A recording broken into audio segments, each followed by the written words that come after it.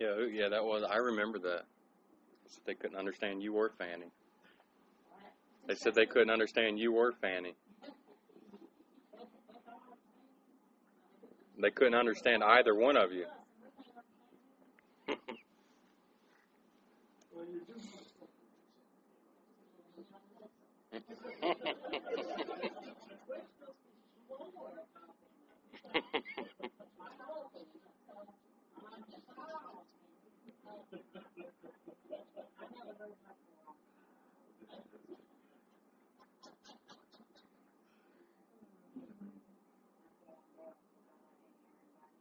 You sound just like my grandma when you talk. She's not as far south as you, though. She's just in Tennessee. Mm-hmm.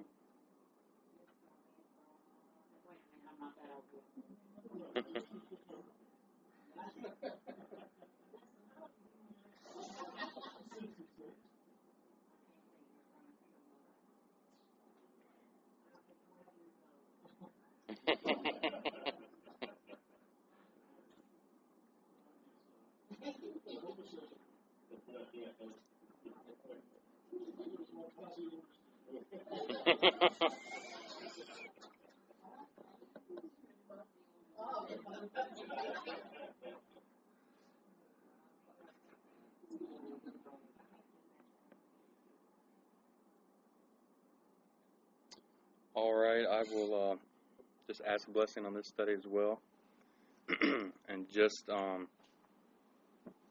just get started that way. You bow your heads with me, please. Heavenly Father, we again come together and give you thanks and praise for the study you gave us this afternoon, as well as we ask your blessing on this study. We ask again, Lord, that you just continue to bless us and allow us to continue to share the love you've given to each and every one of us and being with each other in the flesh for a moment. We also thank you, Lord, for bringing together those online and those that will later view these studies and just come to get to know you through the word that you present and what you're going to say. We ask that you bless everyone as we separate today and go and partake of eating and fellowship later, and that you bless that as well. We ask all these things in Jesus' name and give praise. Amen. So the study this afternoon is titled Darkness to Light. You guys probably saw the heading from before, but being that I was doing two studies in one day, they're not really the same, but they are similar in the sense that, if the Thieves and Robbers study was considered the hand, this will be the foot. It's all the same. We all have the same Bible. We all go by the same Scripture. And so it's just reorganizing Scripture to give any particular point. So, darkness to light, there's a lot said about darkness in Scripture, and there's a lot said about light. So the study won't in any way encompass everything said about it.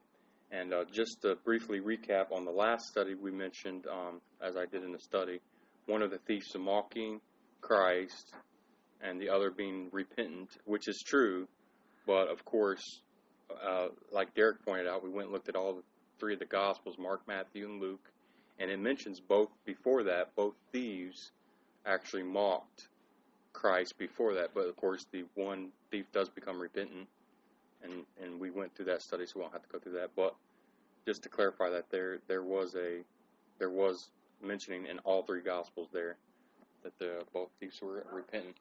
And we'll see how that comes together actually in this study, because it just brings out the point that we all have an experience where we're going to be that old man and then become repentant if we're given repentance by God, godly repentance, and transition into the new man. And that whole process, you don't start off as mature right away. You have to grow into maturity. So, Christ tells us to pick up our cross and follow Him, and we know that the cross itself represents death, but it also represents life, because it brings life to us. And so in this study, we're going to see how darkness is being equated to death, and how light's, of course, representing life. But additionally, what that means, in our everyday lives. Because as I've been doing these various studies I do, I try to just see what the Lord's saying as we all progress together and getting to know God a little more, So, again, there's a lot that can be said about darkness and light, but I can only cover so much in an hour, and whatever the Lord reveals to me to share anyway. So, the inspiration for this study is found in John 12:35. You'll all be familiar with this verse, but it says in John 12:35, "Then Jesus said unto them, Yet a little while is the light with you. Walk while you have the light, lest darkness come upon you. For he that walketh in darkness knoweth not where he goes." And so, obviously, in context of him being alive and walking around, and him telling his disciples this at the time, that obviously implies that he's about to go to the cross, And we're going to read this in context where that verse is stated. But there's also, again, more than appears on the surface, just like we were talking about with the study with the thieves. So, to give a little context, we're going to read just a few verses surrounding that, starting in verse 23 and ending in 28. And in John 12:23, it says, "And Jesus answered them and said, The hour is come that the Son of Man should be glorified. Verily, verily, I say unto you, except a corn of wheat fall into the ground and die, it abides alone, but if it die, it brings forth much fruit. He that loves his life shall lose it, and he that hates his life in this world shall keep it unto life eternal. If any man serve me, let him follow me, and where I am, there shall also my servant be. And if any man serve me, him will my Father honor. Now is my soul troubled, and what shall I say? Father, save me from this hour. But for the curse came I unto this hour. Father, glorify thy name. Then there came a spirit from heaven, saying, I have both glorified thee, and will glorify it again. And if you notice there, I emphasize it in my notes, but it says, and will glorify it again. So God, the voice says, I have both glorified it and will glorify it again. And Christ, there said right before that, my soul is troubled. Father, save me from this hour. And like I was pointing out in the last study, there's something being said when you hear that phraseology, this day or this hour. And, to God, 1,000 years is as a day, and a day is as 1,000 years. And it's really kind of this concept that it's not a timing issue. It's about what's being said, what we're being told in this phraseology. So, anyhow, the focus I'm getting at here is it says, God, the Father, the voice from heaven says, I have been glorified, and I'm going to glorify my name again. So what does that mean for us today?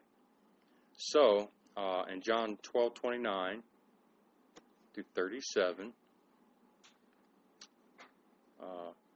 it says, sorry, my GoToMeeting's acting up. Got to sort this out just real quickly.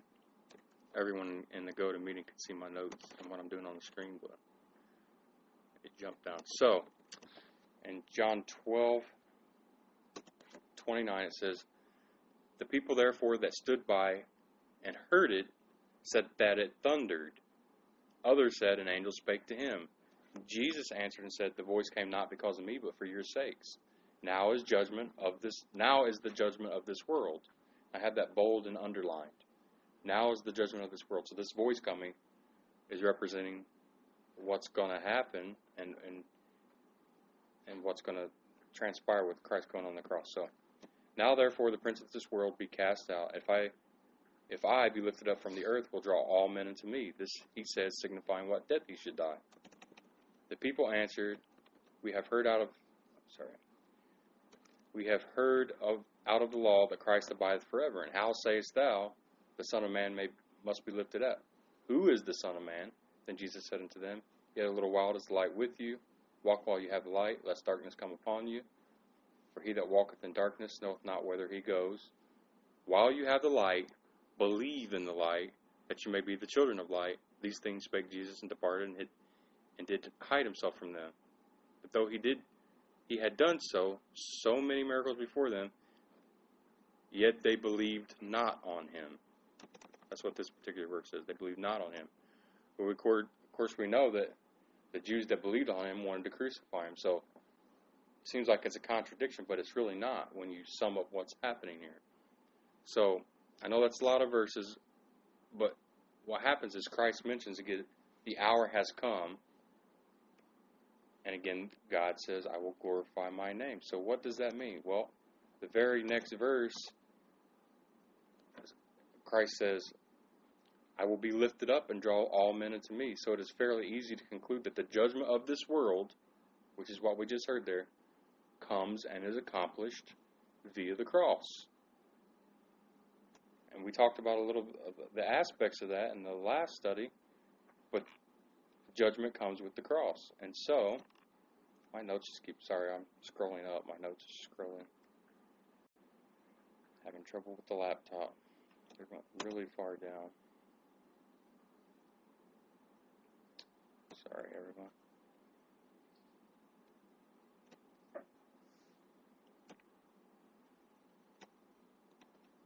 And so we know judgment comes with the cross. So what does this all mean? Well, the focus of the study, I will make darkness light before them. What am I getting at with that? In Isaiah 42:16-19, it says this, I will bring the blind by a way that they know not. I will lead them in paths that they have not known. I will make darkness light before them, and crooked things straight. These things will I do to them, and not forsake them. They shall be turned back, and they shall be greatly ashamed that trust in graven images, that say to the molten images, you are our gods. Hear, you deaf, and look, you blind, that you may see. Who is blind but my servant? Or deaf as my messenger that I have sent? Who is blind as he that is perfect, and blind as the Lord's servant? So, even as we pointed out with the thieves, there was a point, and it actually makes this point even clearer, that thief was up on the cross, the repentant thief. And as we saw with what Derek pointed out, both thieves at one point had actually reviled and mocked the Lord. But then there comes a point that we actually get to the point where the Lord brings us to see that we are actually blind and we're deaf. And that's why it says right there, who is blind but my servant? Or deaf as my messenger that I had sent. So in other words, it's like I was saying earlier in the other study, we have experienced the judgment because it's now in the house of God, that we know what God's doing in our lives. We experience that. So we're able to say to those the Lord sends our way, or that we witness to, whether they accept it or not, we're able to say, I know what blindness is because I've been there.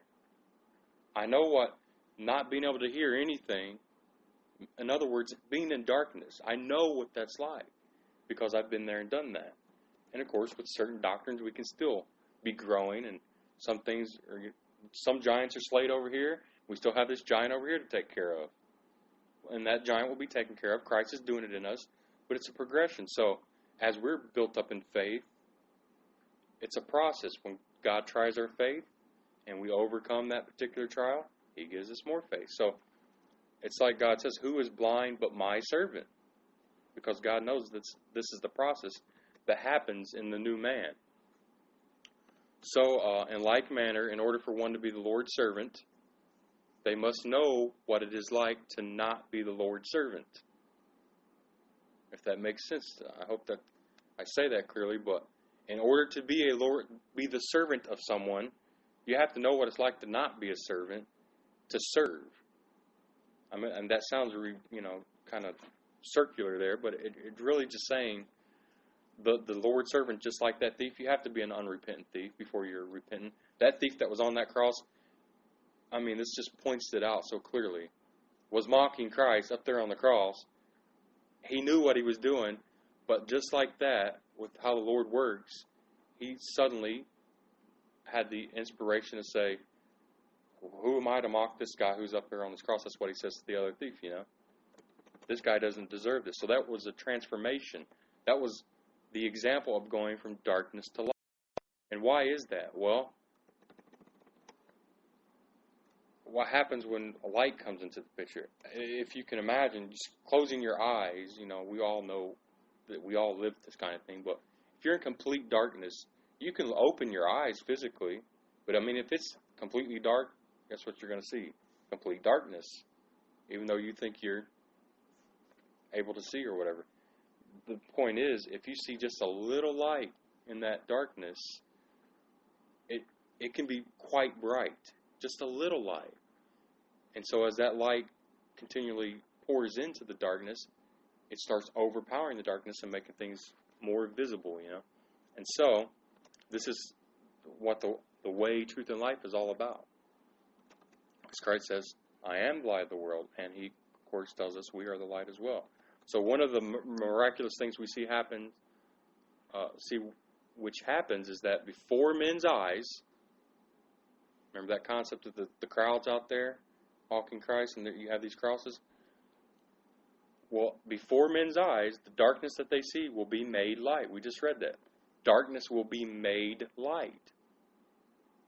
So in the twinkling of an eye, this is what happens. So in other words, the darkness that once dwelled in a person will be used to bring forth light. Just like in Genesis, there's darkness first, and the light comes out of it.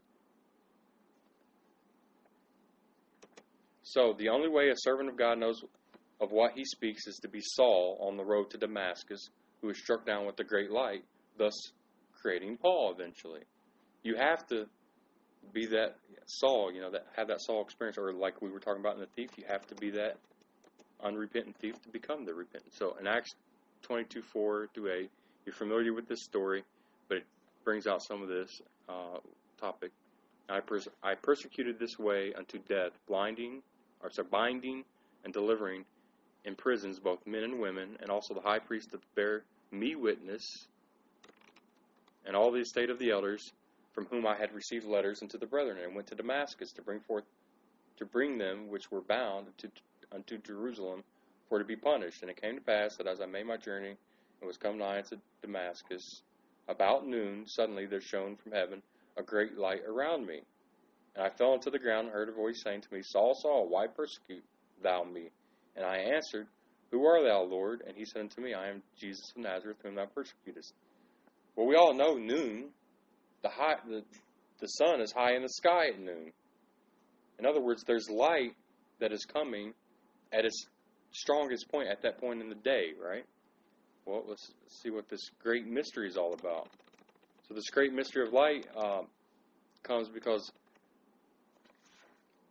Saul at the time, of course, knew he was persecuting the church. He very well, like he said, there's witnesses to this. Everybody knew what I was doing. Everybody knew I was Saul. Yet it took a great experience of light to have instantly, in the twinkling of an eye, so to speak, Saul fall down and wonder what the heck was going on, So it was this great light that comes in. But again, blindness is likened unto death, and death is likened unto darkness. And it really is just a spiritual way to describe the same thing.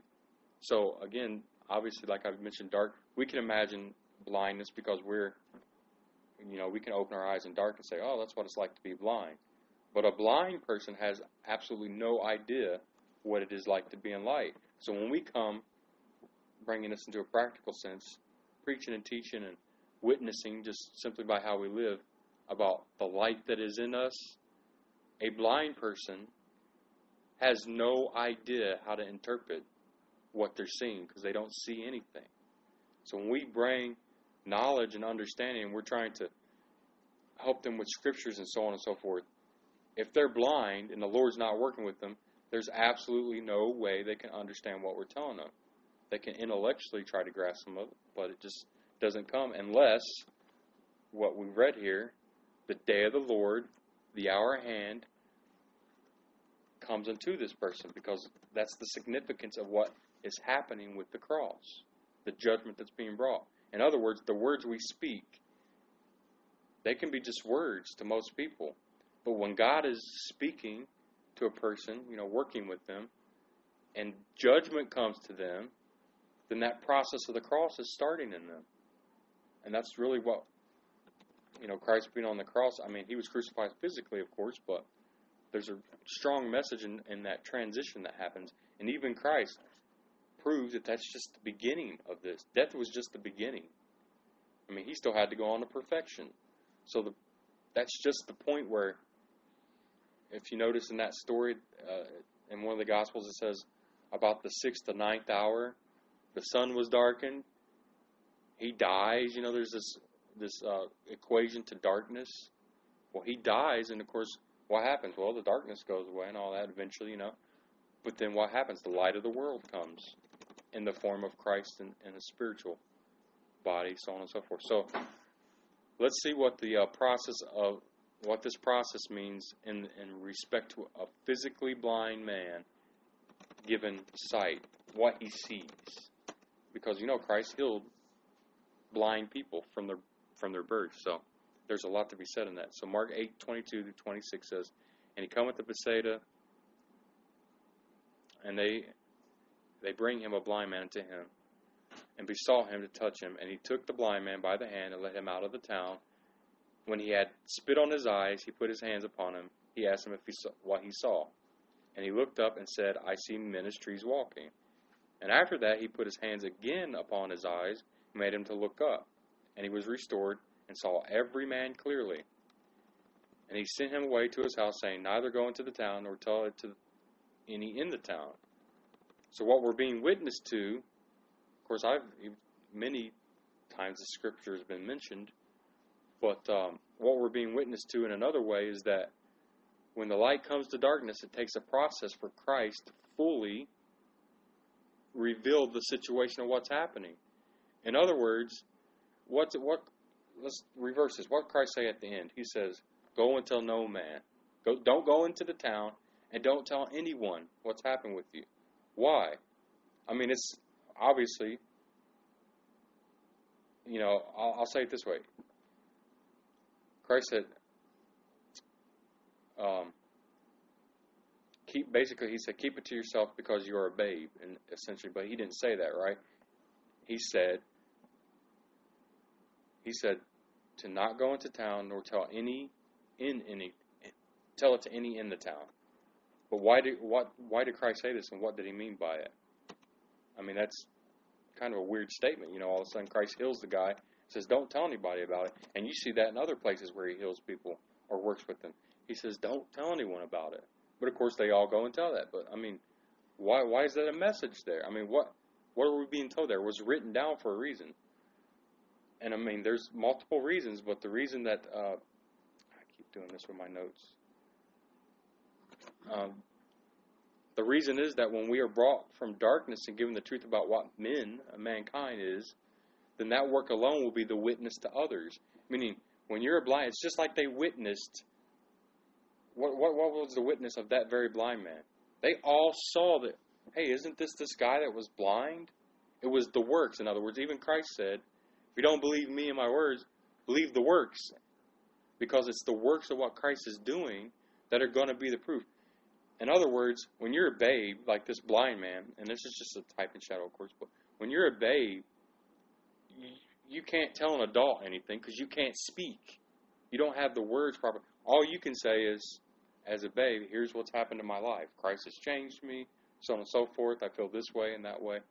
But you can only reveal the truth of the situation, which is Christ doing the works in you. So the works themselves will speak and witness to what Christ is doing. And so, that very work that's done to them, or us, in other words, by Christ, will be what is used against the person as they judge themselves out of their own thoughts and mouth. Because just like they claim to him, what's happening? You know, what happened? How did you get healed? You know, how did this happen to you? Well, then that he tells them what happens, and they go on to say, oh, well, even his disciples said, why is this guy blind? You know, why was he blind? And then Christ expounds to them and says, it was for the glory of God. I'm paraphrasing all that, of course, but what should becoming kind of crystal clear here is that we are the first ones who don't see Christ and see Christ as he really is, and who is his Christ. And as at first, that's how we see it. But before that, and before we're able to see that, we're that thief, for example, or we're that person that is completely blind. So we can relate again to what the people that are blind go through when they don't understand what's going on. When, for example, someone says, "What's this trial or tribulation of my life?" and we're witnessing to them, unless God is working with them and judging the situation, they're not going to understand. So 1 Thessalonians 5:1 through 5:8 bring out a point of how we're supposed to live here with this concept. But of the times and seasons, brethren, you have no need that I write unto you, for yourselves know perfectly that the day of the Lord so cometh as a thief in the night. For when they shall say peace and safety, then sudden destruction comes upon them, as travail upon a woman with child, and they shall not escape. But you, brethren, are not in darkness, that the day should overtake you as a thief. You are all the children of light and the children of the day. We are not of the night nor of darkness. Therefore let us not sleep, as do the others, but let us watch and be sober. For they that sleep, sleep in the night, and they that be drunken in the night. But let us, who are of the day, be sober, putting on the breastplate of faith and love, and for a helmet, the hope of salvation. Now those verses kind of succinctly said what I've been saying a lot, but did you notice those that are awake, in other words, they've been given light, they're coming from dark. Death is likened to the night, those being asleep. Therefore let us not sleep as do others, but let us watch and be sober. In the last study we talked about this process that when those that are coming to Christ, what do? They have the porter who's watching at the gate.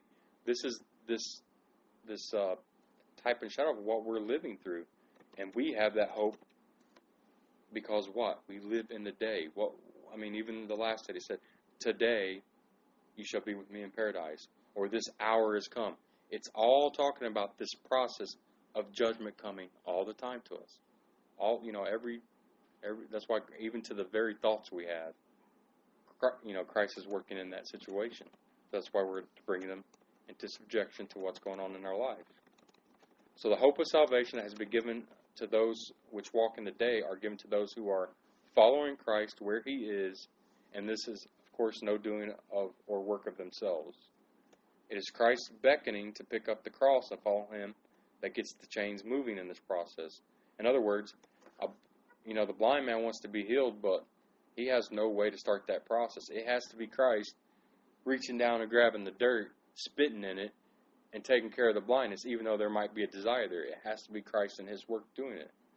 So the focus of this study is to present the truth that we are all sent out into the world amongst our family and friends, peers and loved ones. And we're to do so to show them that we've been delivered and that the deliverance comes through what we've been delivered from. The deliverance comes from the enemy of darkness, blindness, sleep in the night, death, all the same thing. And this is a continual lifelong process. We can only bring life and salvation to a dead person. I don't know if anyone heard that, but you can only bring life to someone that's dead or in death. And so, where is that death at? Everyone's going to know what I'm going to say. It's kind of been repeated. But death and judgment, where is that? It's represented in the cross. So that transition that we were talking about before, from the old to Christ to the new, this process, you can only have that when there's death involved. If you don't know you're dead, if you don't know you're blind, you can't be given sight nor life, for example. And there's a really good example of this in the Old Testament, because we all know, kind of, at least in my upbringing anyways, we focused a lot on the New Testament. So let's give an example of this in the Old Testament and see what it brings out. In 2 Samuel 22:1, we're going to start there. And David spake unto the Lord the words of this song in the day that the Lord had delivered him out of the hands of all of his enemies and out of the hand of Saul. But if you caught that, it's a phrase that's used so many times in Scripture. In the day, or in the hour.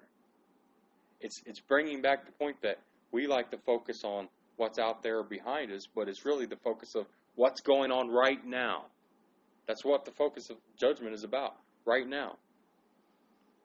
And so, continuing in verse 2, and he said, the Lord is my rock and my fortress and my deliverer, the God of my rock in whom I will trust. He is my shield and the horn of my salvation, my high tower, my refuge, my Savior. Thou savest me from violence. I will call on the Lord who is worthy to be praised, so shall I be saved from my enemies. When the waves of death compassed me, the floods of ungodly men made me afraid. The sorrows of hell, that should be Sheol or grave, compassed me about, the snares of death prevented me. In my distress I called upon the Lord and cried to my God, and he did hear my voice out of his temple, and my cry did enter into his ears. Then the earth shook and trembled, and the foundations of heaven moved and shook because he was wroth. There went up a smoke out of his nostrils, the fire out of his mouth devoured, coals were kindled by it. He bowed the heavens also and came down, and darkness was under his feet. Does anyone else remember what's under the Lord's feet? Well, for 1 Corinthians 15:25. For he must reign till he hath put all enemies under his feet. The last enemy that shall be destroyed is death. So our hope of salvation is bringing the truth of the light of the gospel to those who Christ is dragging to himself. And so when I've said this several times, but when does Christ do this? John 3:14. And as Moses lifted up the serpent in the wilderness, even so must the Son of Man be lifted up. John 12:31 and 32. Now is the judgment of this world. Now shall the prince of this world be cast out. And if I be lifted up from the earth, will draw all men unto me. So when we present this truth of the Word of God to someone, we're presenting the judgment of the Word of God on all that is in the world in that person.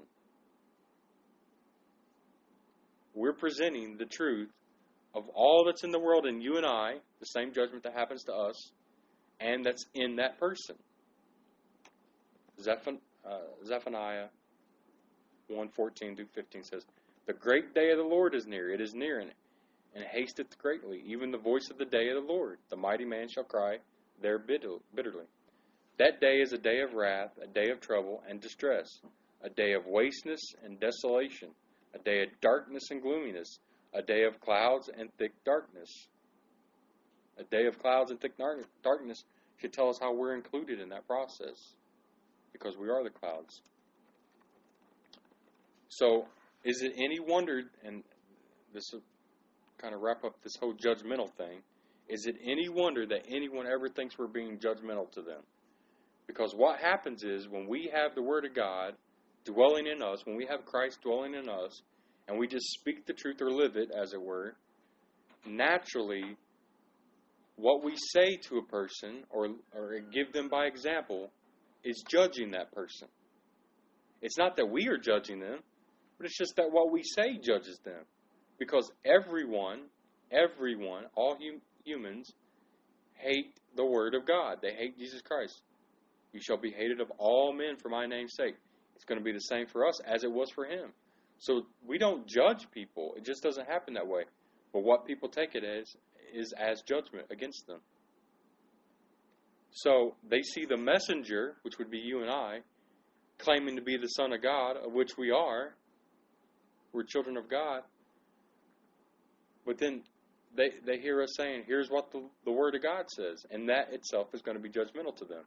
They think we're judging them, and all we're doing is sharing what we know. So 2 Corinthians 11-15 says, But what I do, that will I do, that I may cut off occasion from them, which desire occasion, that wherein they glory they may be found even as we. For such are false apostles, deceitful workers, transforming themselves into the apostles of Christ.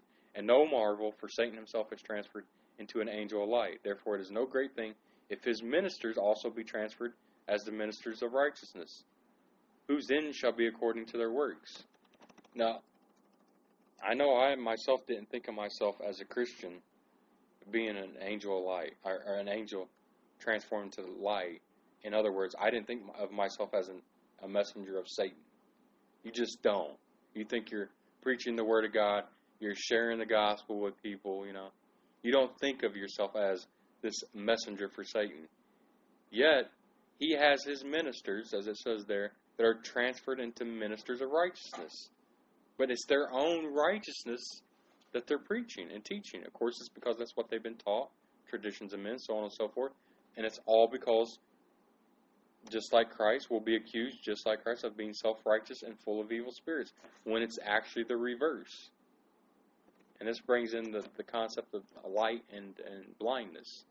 In Matthew 12:22, it says, "Then was brought out unto him one possessed with the devil, blind and dumb, and he healed them. He healed him, insomuch that the blind and dumb both spake and saw. And all the people were amazed and said, Is this not the son of David? But when the Pharisees heard it, they said, This fellow does not cast out devils, but by Beelzebub, the prince of the devils. And Jesus knew their thoughts and said unto them, Every kingdom divided against itself is brought to desolation. Every city or house divided against itself shall not stand. And if Satan cast out Satan, he is divided against himself. How shall then his kingdom stand?" And then in Matthew 10:25 it says, "It is enough for the disciple that he be as his master, and the servant as his Lord. If they called the master of the house Beelzebub, how much more shall they call him of his household? Nevertheless, we needn't be concerned with this, because this, again, is the calling we have been called to.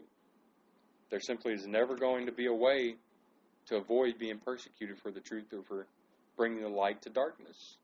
When you do that and you speak the Word of God, you're just naturally judging the darkness for what it is. Death and blindness. And what is the one thing we as humans want to do? We want to escape death. We want to prolong it as long as possible.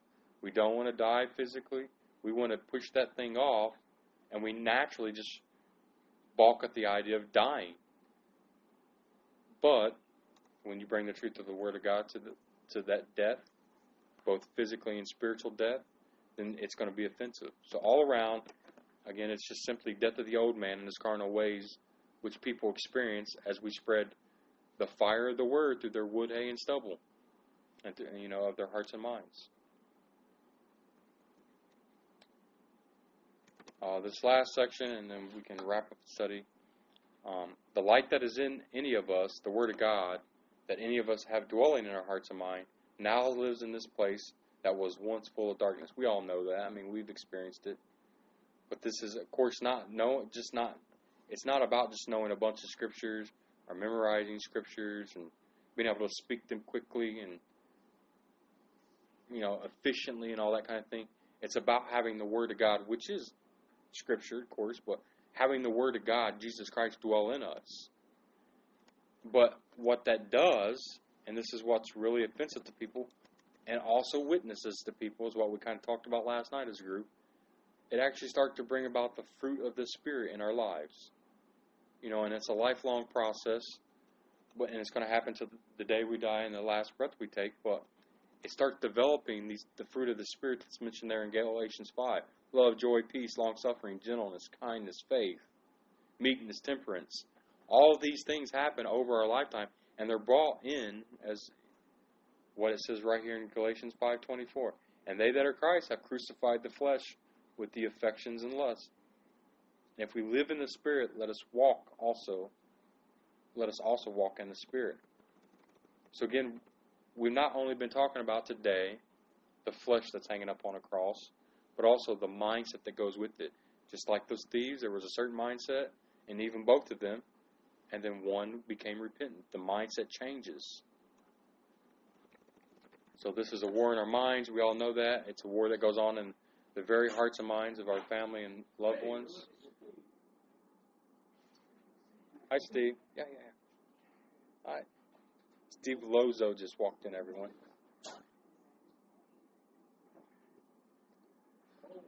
And so,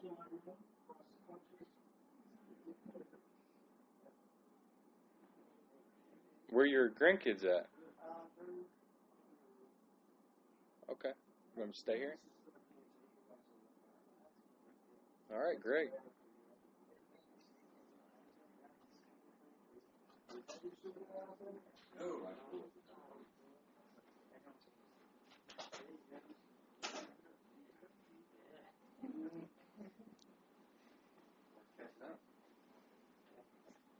we're actually almost wrapped up, so we'll,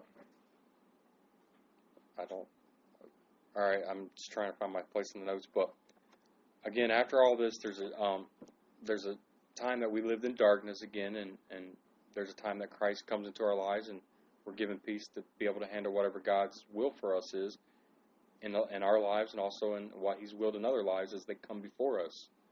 And so,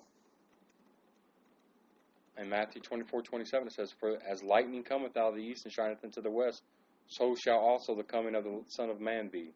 And if we can imagine, and I go back to this study because, again, I told you they're hand and foot together in concept. That thief that's hanging on that cross, that mocked Christ, he also comes back just like that. While he's there in that process, then say, this guy doesn't deserve what's happening, and remember me. And so, the hour and the day of the Son comes when no one is watching. It comes as a thief in the night, as we read there.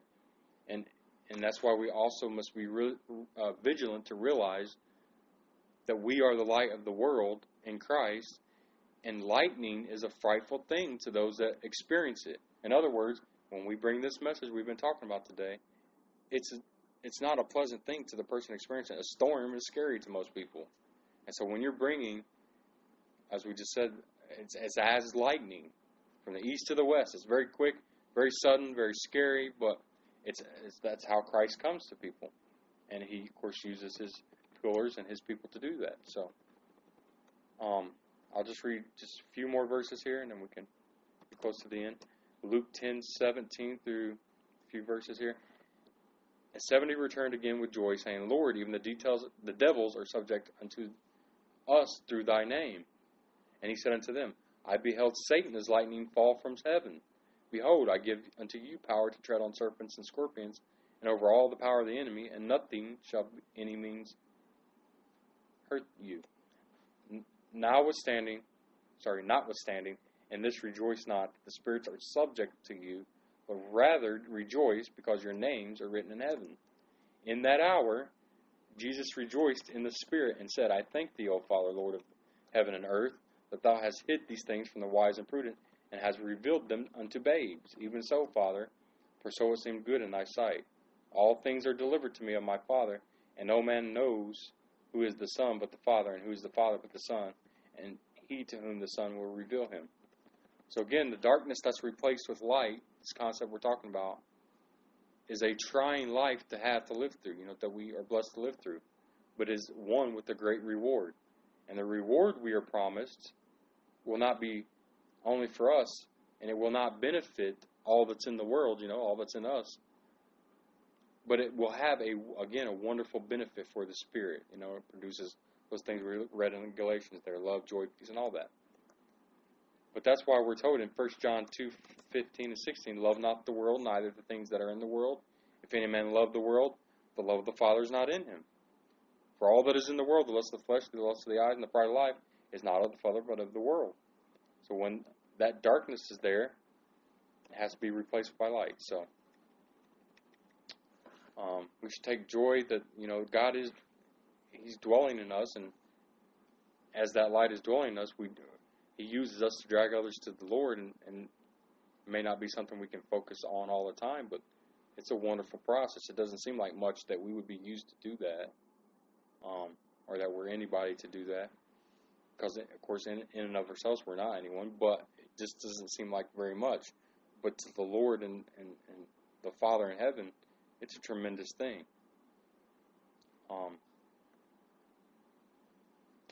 Acts 17:24 says, "God that made the world and all things therein, seeing that He is the Lord of heaven and earth, dwelleth not in temples made with hands. Neither is He worshipped with man's hands, as though He needed anything, seeing He gives to all life and breath in all things." So with this whole dragging we've been talking about, and darkness darkness being light, being made into light, this process is something that should always be at the forefront of our minds as we're working and talking and dealing with others that are in that same darkness that we used to be in. And so just hope you all know the blessing we're in, that we can be that light to others, and that that we're being used in that process. And so I know that was a hard study after a meal. That's the end of it.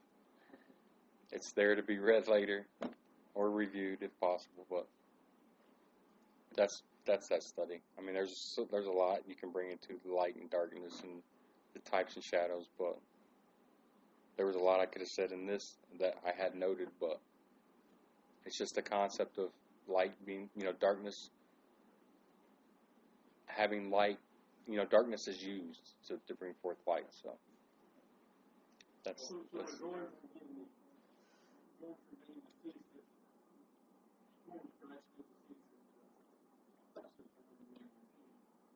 yeah, and even as I'm thinking through what Derek pointed out there, that both thieves were the ones mocking, it just shows even more clearly, that the one thief within himself had that process just happen like that, So you have the type and shadow of two thieves on both sides of Christ, one representing the old and new, but in that process of that one person, you have that process happening of going from darkness just like that to light.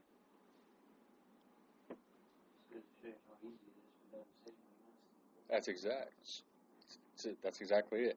Change a stone over to worship, That's